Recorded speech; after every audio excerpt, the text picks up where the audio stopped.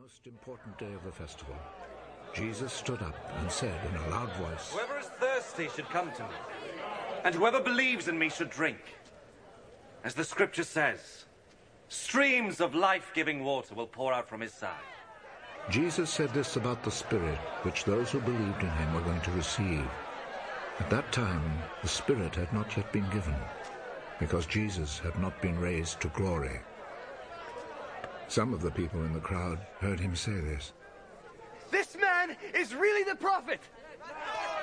The Messiah will not come from Galilee. The scripture says that the Messiah will be a descendant of King David and will be born in Bethlehem, the town where David lived."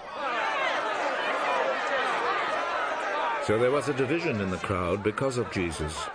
Some wanted to seize him, but no one laid a hand on him. When the guards went back, the chief priests and Pharisees asked them, "Why did you not bring him?" Nobody has ever talked the way this man does. Did he fool you too? Have you ever known one of the authorities or one Pharisee to believe in him? This crowd does not know the law of Moses.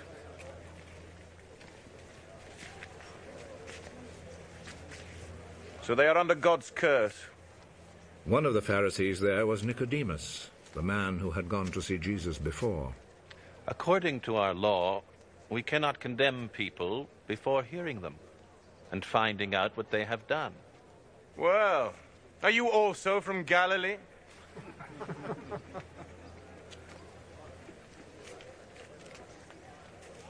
Study the scriptures, and you will learn that no prophet ever comes from Galilee.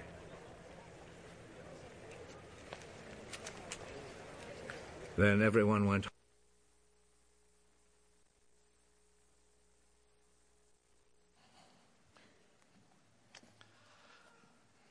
Well, good morning again, and it's great to see you this morning. So many all the way back to the fireplace. This is winter, and you're here.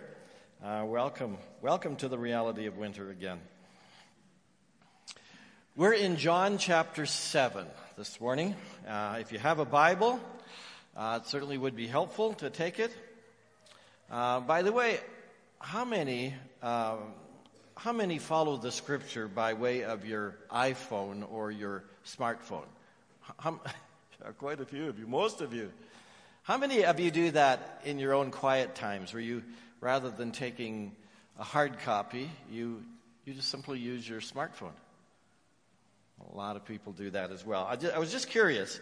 We live in such a remarkable day when we have access to so many resources, and best of all, the Bible.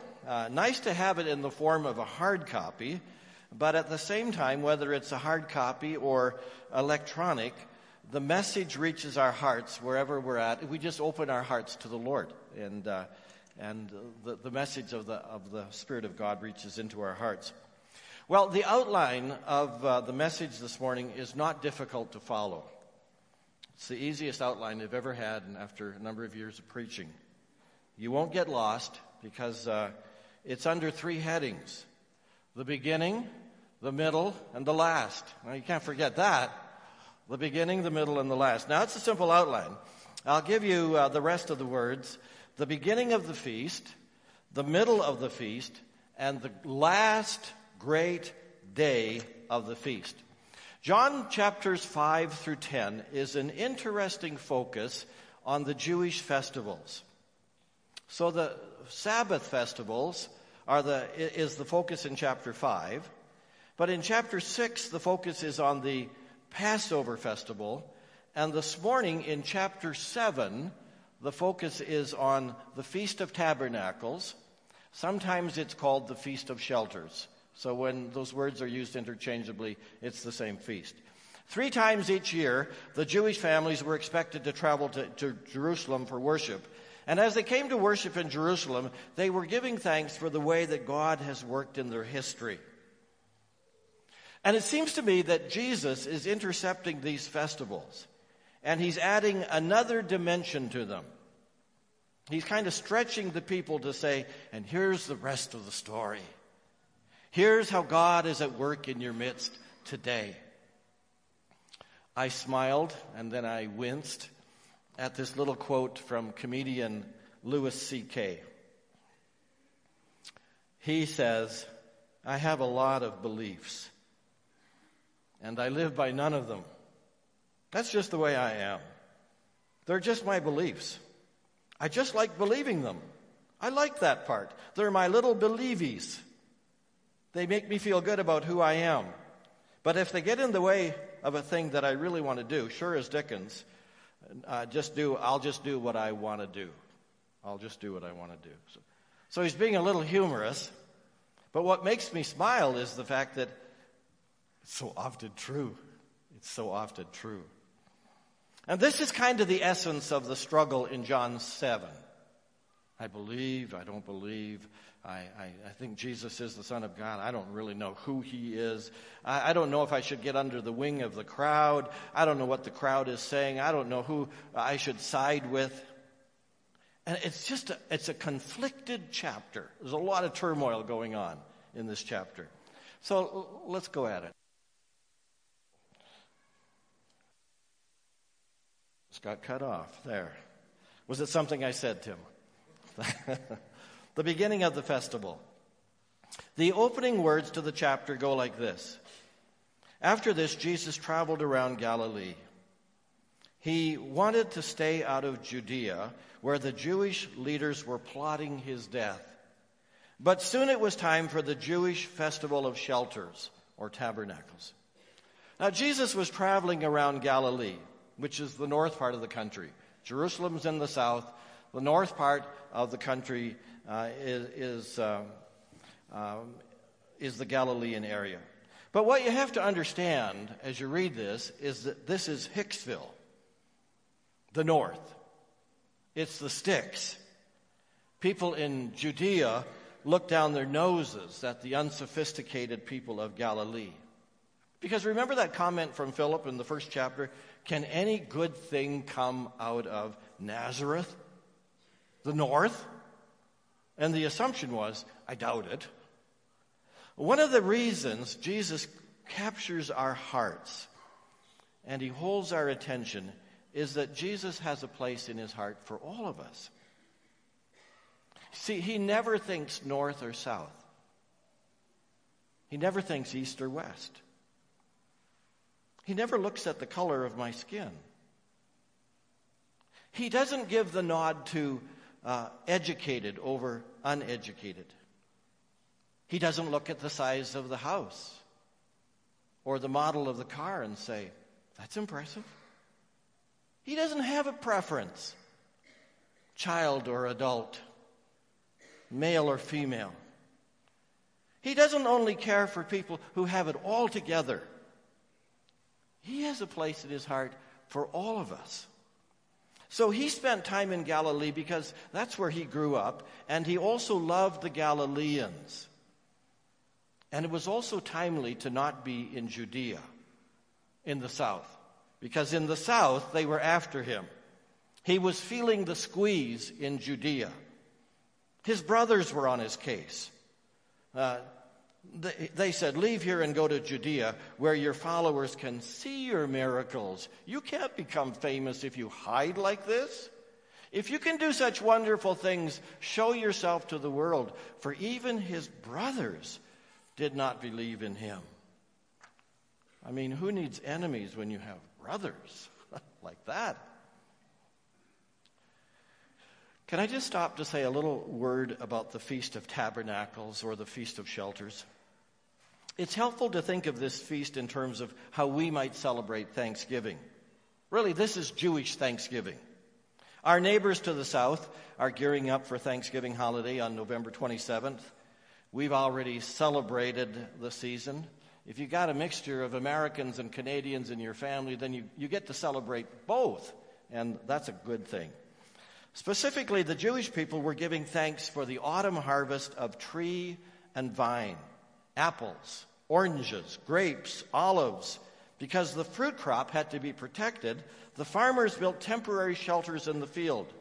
So they made a shelter for the ingathering harvest. And it reminded them of their past when they had to put up temporary shelters when they were wandering in the wilderness.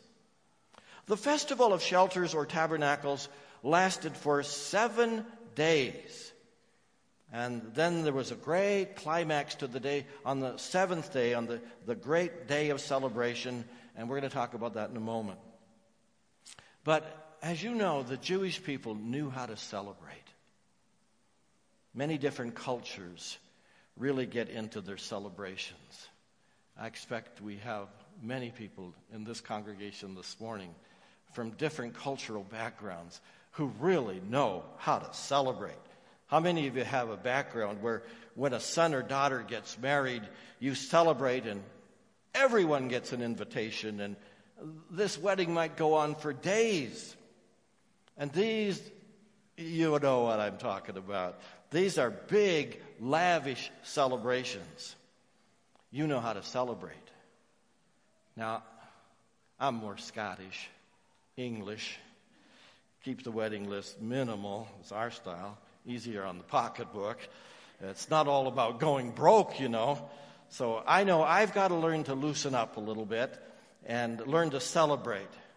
I do remember officiating at a wedding once where they spent $10,000 on red roses. And I would never celebrate that much. Never. The Feast of Tabernacles or Shelters was a celebration. Did you notice the response that Jesus gave to his brothers, verse 6? Now is not the right time for me to go, but you can go anytime. Listen to these words. The world can't hate you, but it does hate me because I accuse it of doing evil. In other words, you'll make out just fine at the Feast of Tabernacles because you're not on the front lines. Jesus said, you go on. I'm not going to go to the festival now because my time has not yet come. Now there's a word here that really demands our underscoring. It's the word kairos in the Greek language. And you'll find it in the 6th verse. It is the word for time. Jesus replied, now is not the right time, kairos, for me to go. You see it again in verse 8. He says, I'm not going because my time, my kairos, has not yet come. That's a very important word for our discussion today, because time could have two meanings. One is chronological time. It's nearly 10:45. In less than 1 hour in chronological time, chronos time, we will have brunch. The sermon will be over. Whew. And we will be finished, and we will celebrate around the brunch tables. That is chronological time. There is a different meaning of time. It is kairos. It means season. It means the appointed time in the purpose of God. It means the time when God acts. And Jesus knew the season of his ministry. There would come a time when he would be right at the heart of the kairos moment. The time when he would surrender to the purposes of God, to redeem a world, to die, to give his life. It would be the kairos moment of his life. It would be the appointed time. So he's been in Galilee for 6 months, because to be in Judea would be to rush the kairos moment. They were gunning for him there. There was a perfect time for him to be away, and there was a perfect time in which he would go again to Jerusalem. And Jesus would glorify the Father through his death. Now, this is so captivating. Jesus stayed away from Judea for 6 months. So the kairos moment would finally be realized. It would be perfectly realized. And it reminds me of the saying that we have today, choose wisely which hill you decide to die on. You've heard that expression. Well, that's not a hill to die on, we say. Or that is a hill to die on. Sometimes we will face circumstances in which doing what is right necessarily involves danger. Christians all over the world, especially today, have to wrestle with this. knowing that if you name the name of Christ, you have danger lurking around you. I just listened yesterday on social media to one of the bishops of Iraq. And as he was giving his very factual account, all of a sudden he broke down and tears streamed from his eyes.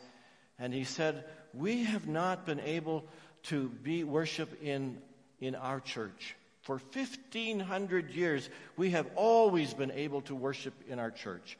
But now because of ISIS, we are not able to go into the building. And it was breaking his heart. Jesus assessed the danger back in Jerusalem. He knew he had a target on his back. The religious leaders would have just loved to have him suddenly disappear, like under the radar. Oh, where's Jesus? Oh, we don't know. We haven't seen him around for a long time.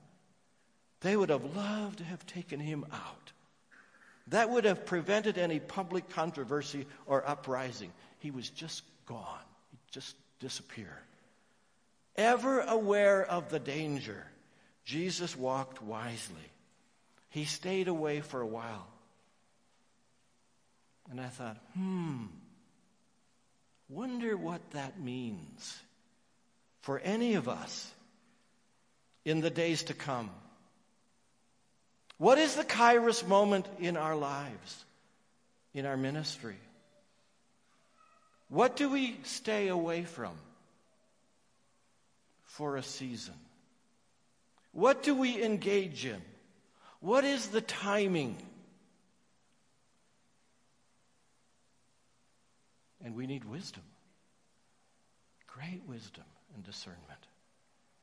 The Kairos moment wasn't quite there for Jesus, but it soon would be.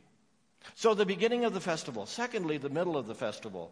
The middle section is a description of the conflict that was going on at the Feast of the Tabernacles.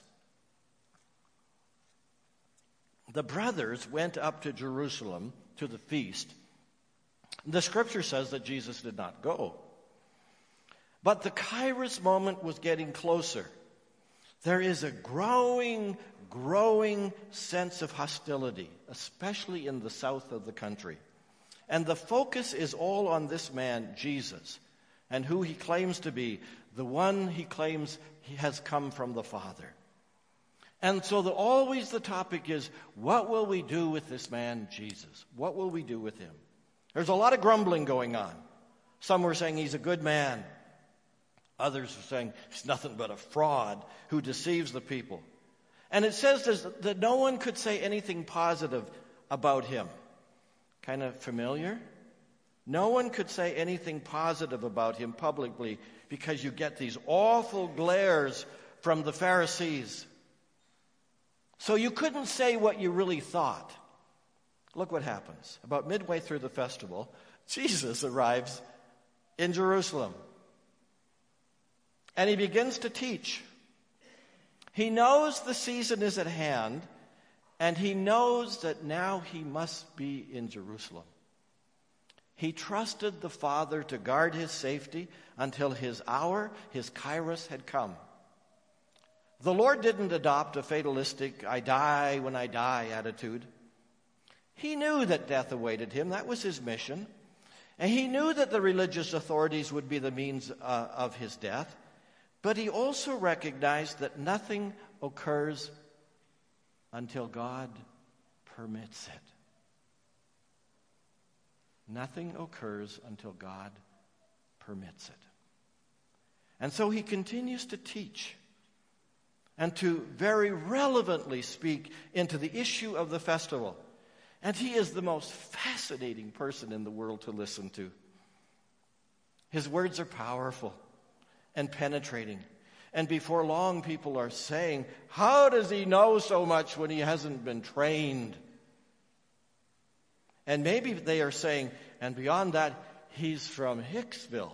He's from Galilee. Can anything good come out of Galilee? Where did he get all this stuff? I figured out what his problem is. Jesus' problem is that he's not ordained. I'm being funny. I'm trying to be funny. He's not ordained. he shouldn't be preaching. Where does he get his authority? He hasn't been through the Baptist seminary or the Alliance seminary or the Pentecostal seminary. Who holds his credentials? You know how Jesus responds? He says, my message is not my own. It comes from God who sent me. My message is not my own. It comes from God who sent me. Friends, isn't that our greatest authority? For all of us today. We don't need to be grads of a seminary. I mean, if you get a chance to study, well, take it. It's awesome. But it isn't the basis of our authority. God is. Our message is from God. Our message is authorized in His Word and in the person of His Son, Jesus Christ. That's our authority. And Jesus declares His oneness with the Father. I love this. Everything the Father says, Jesus says, I tell you. Father speaks to me something, I tell you. Father has a message for you, I tell you. My message is simply what the Father tells me. And I just think, oh Lord, help me to hear you well. Help us to hear you well. Help us to say the things you want us to say. Help us with authority to be able to say, this is the word of the Lord. This is what God is speaking into my heart. This is in alignment with the message of the gospel. This is the word of God. But friends, we live amidst a world of conspiracy, a world of conflict, a world of difference. We live in the middle of the festival with all kinds of stuff going on all around us, all kinds of turmoil, all kinds of confusion, all kinds of uncertainty as to about Christ. The message of the good news of the gospel is not always going to find a warm reception when it's given to the world. I mean, you would think it would, because it's good news. But it doesn't work that way. It is presumptuous to think that the world is an eager, receptive vessel waiting to be filled by the presence of God. The people who live among us are asking spiritual questions today. But we are hugely divided on the person of Jesus Christ. Good man? Yes. Historical figure? Certainly. Is he God? You see, if I say yes to that, there are great implications. If I say yes, he is the Son of God, then I have to ask about his mission and his death on the cross and how it relates to me. It's a dividing question. But you know what? God is at work in our world. He's working all over this planet. He's working in Edmonton. He's working in Australia. He's working in Romania. He's working in Brazil. He's working among young adults in our city. He's working in churches. He's among us here at TCC. I love how he's working. We see evidence of his presence. There are people who have the courage to step into the light to discover who Christ is. There are people who resist the light. That is the world we live in. When the gospel is preached in the world, Jesus goes on trial. Everyone must choose which voice he or she will embrace. There's no middle ground. You'll hear a lot of discussion, but in the end, you must decide. You must decide. Thirdly, the last great day of the feast. Here we are, verse 37. On the last day, the climax of the festival, Jesus stood and he shouted to the crowds, "Anyone who is thirsty may come to me. Anyone who believes in me may come and drink. For the scriptures declare rivers of living water will flow from his heart." When he said living water, he was speaking of the Spirit who would be given to everyone believing in him. But the Spirit had not yet been given because Jesus had not yet entered into his glory. small boy was sent to bed by his father. 5 minutes later, Dad! What? I'm thirsty. Can you bring me a drink of water? No, you had your chance. Lights out. 5 minutes later, Dad! What? I'm thirsty. Can I have a drink of water? I told you no. If you ask again, I'll have to come up there and there will be consequences. 5 minutes later, Dad! What? When you come up to see me with the consequences, can you bring me a drink of water? That kid is thirsty. Have you ever been thirsty? I mean, I don't mean an average thirst where you've walked a few miles and you're thirsty. But I mean really, really thirsty, where your tongue sticks to the roof of your mouth and you have to peel your lips off your teeth. And all you can think about is water. Thirst is one of the most powerful spiritual symbols in all of Scripture. As dehydration draws the whole of our physical being to a longing for water, so a spiritual void will draw our spirits into a search for deeper meaning for our lives. David the psalmist said, I stretch out my hands to you. My soul thirsts for you like a parched land. Psalm 143, verse 6. One of the exciting moments at the celebration of the Feast of Tabernacles was the water ceremony and the prayer for rain. And every day the priests would draw water from the pool of Siloam, and they would carry a golden pitcher full of the water to the temple, with the high priest leading the way. And as the priests neared the temple, the shofar, the ram's horn, was blown, and psalms of praise and thanksgiving were sung to God for the harvest. Now, this morning we don't have a high priest and we don't have this golden pitcher of water, but when I sent out a call this week, does anybody have a ram's horn or a shofar? I didn't really think I'd get a response, but I did. Look it, we've got one of these, and it's Rudy's. Rudy Radke. Rudy, come on up and hold this. Just come and hold it. Isn't that amazing? And this shofar was sounded as the procession went through the water gates and the water was poured. Where'd you get this? Online. Wow. You didn't steal it from Jerusalem, did you? It's from Jerusalem. It's from Jerusalem. Wow. Can you play it? I could try. Whoa. Give us a go. Well, children, watch the children in your ears.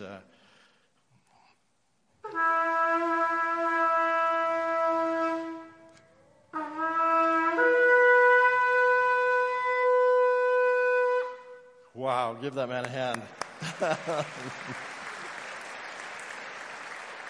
Thank you.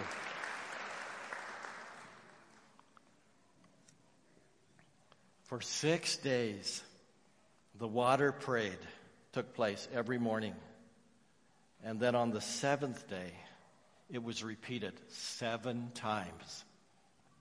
It was more than likely that on that day, Jesus stood up and he cried out to the crowds, anyone who is thirsty may come to me and drink.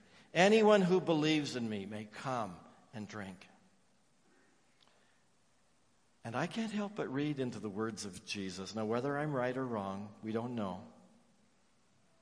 But the impression I get is that Jesus, knowing that his Kairos moment is at hand, is very aware that these are some of the last times he will get to tell who he really is. And my sense is that his heart is saying, oh, don't you see? Don't you understand? Are your eyes so blinded that you don't know that I am the one who loves you and have come for you? Why are you so hard-hearted? Why are you so resistant? I've come to quench your thirst. I've come to quench your thirst. Was he also reminding them of the Old Testament story they would have known so well when Moses struck the rock, and out of the rock gushed that water that satisfied the thirst needs of the children of Israel? Jesus is saying, I can meet the deepest needs of your life. Friends, people search for so many things. Some are thirsting for significance. Some want just to feel like they're valued and loved and honored. To those, Jesus says, if you thirst, just come to me. You'll find the significance that you seek. But notice how he will satisfy our deepest needs. And I really have to say, I hadn't really appreciated this before. This is the most beautiful part of the whole chapter. He does not say, if anyone comes unto me and drinks, I will meet his needs. Now, we know he does meet our needs. But I just think it's important to say this. It's easy to think, well, I'll just come to Christ and he'll just do everything in my life. And again, he does provide for us. But what he actually says is this: out of his heart. Again, he uses the word belly, not heart. Out of his bowels, out of his innermost being, the deepest part of who we are, shall flow not just a river, but rivers of living water. The true sign of the Spirit is that you become a blessing to somebody else. Somebody else is helped through you. The true sign of the Spirit is that you become a blessing to somebody else. Your concern is to reach out to somebody else in need and help him or her. And when you do that, you find amazingly that your own thirst has been met. And you'll find a deep satisfaction of the heart. You can tell when people are coming to the Lord and quenching their thirst in him. You see them reaching out. You see them reaching out to needy people. You see them ministering, and you know it is the Spirit of God doing what Jesus said would happen, that rivers of living water are flowing through them to meet the needs of others. So when you drink of him, when you quench your thirst by believing and give yourself to him, the rivers of living water start to flow. That's the evidence. That's the evidence of the Spirit really in your life. The river of life flowing out from you. It's a beautiful chapter, just too much for one setting. But if verse 38 is alive, if it's well in your heart, then you have embraced the significance and purpose of life itself. There's an old song we used to sing, and it's probably not known to most of you, but it goes this way: there's a river of life flowing out from me. Makes the lame to walk and the blind to see. Opens prison doors, sets the captive free. There's a river of life flowing out from me. And may that be our story, and may that be our song. Would you stand with me, please? Lord, flow out from us. Oh, that is our prayer, that you would flow out from us. That your Holy Spirit would so fill us and so touch us, and that we would be so convinced in our hearts of who you are, Lord Jesus, that we would invite you to have full sway, full control of our hearts. And Spirit of God, that you would flow out from our lives and allow us to be a blessing to the people around us. In Jesus' name.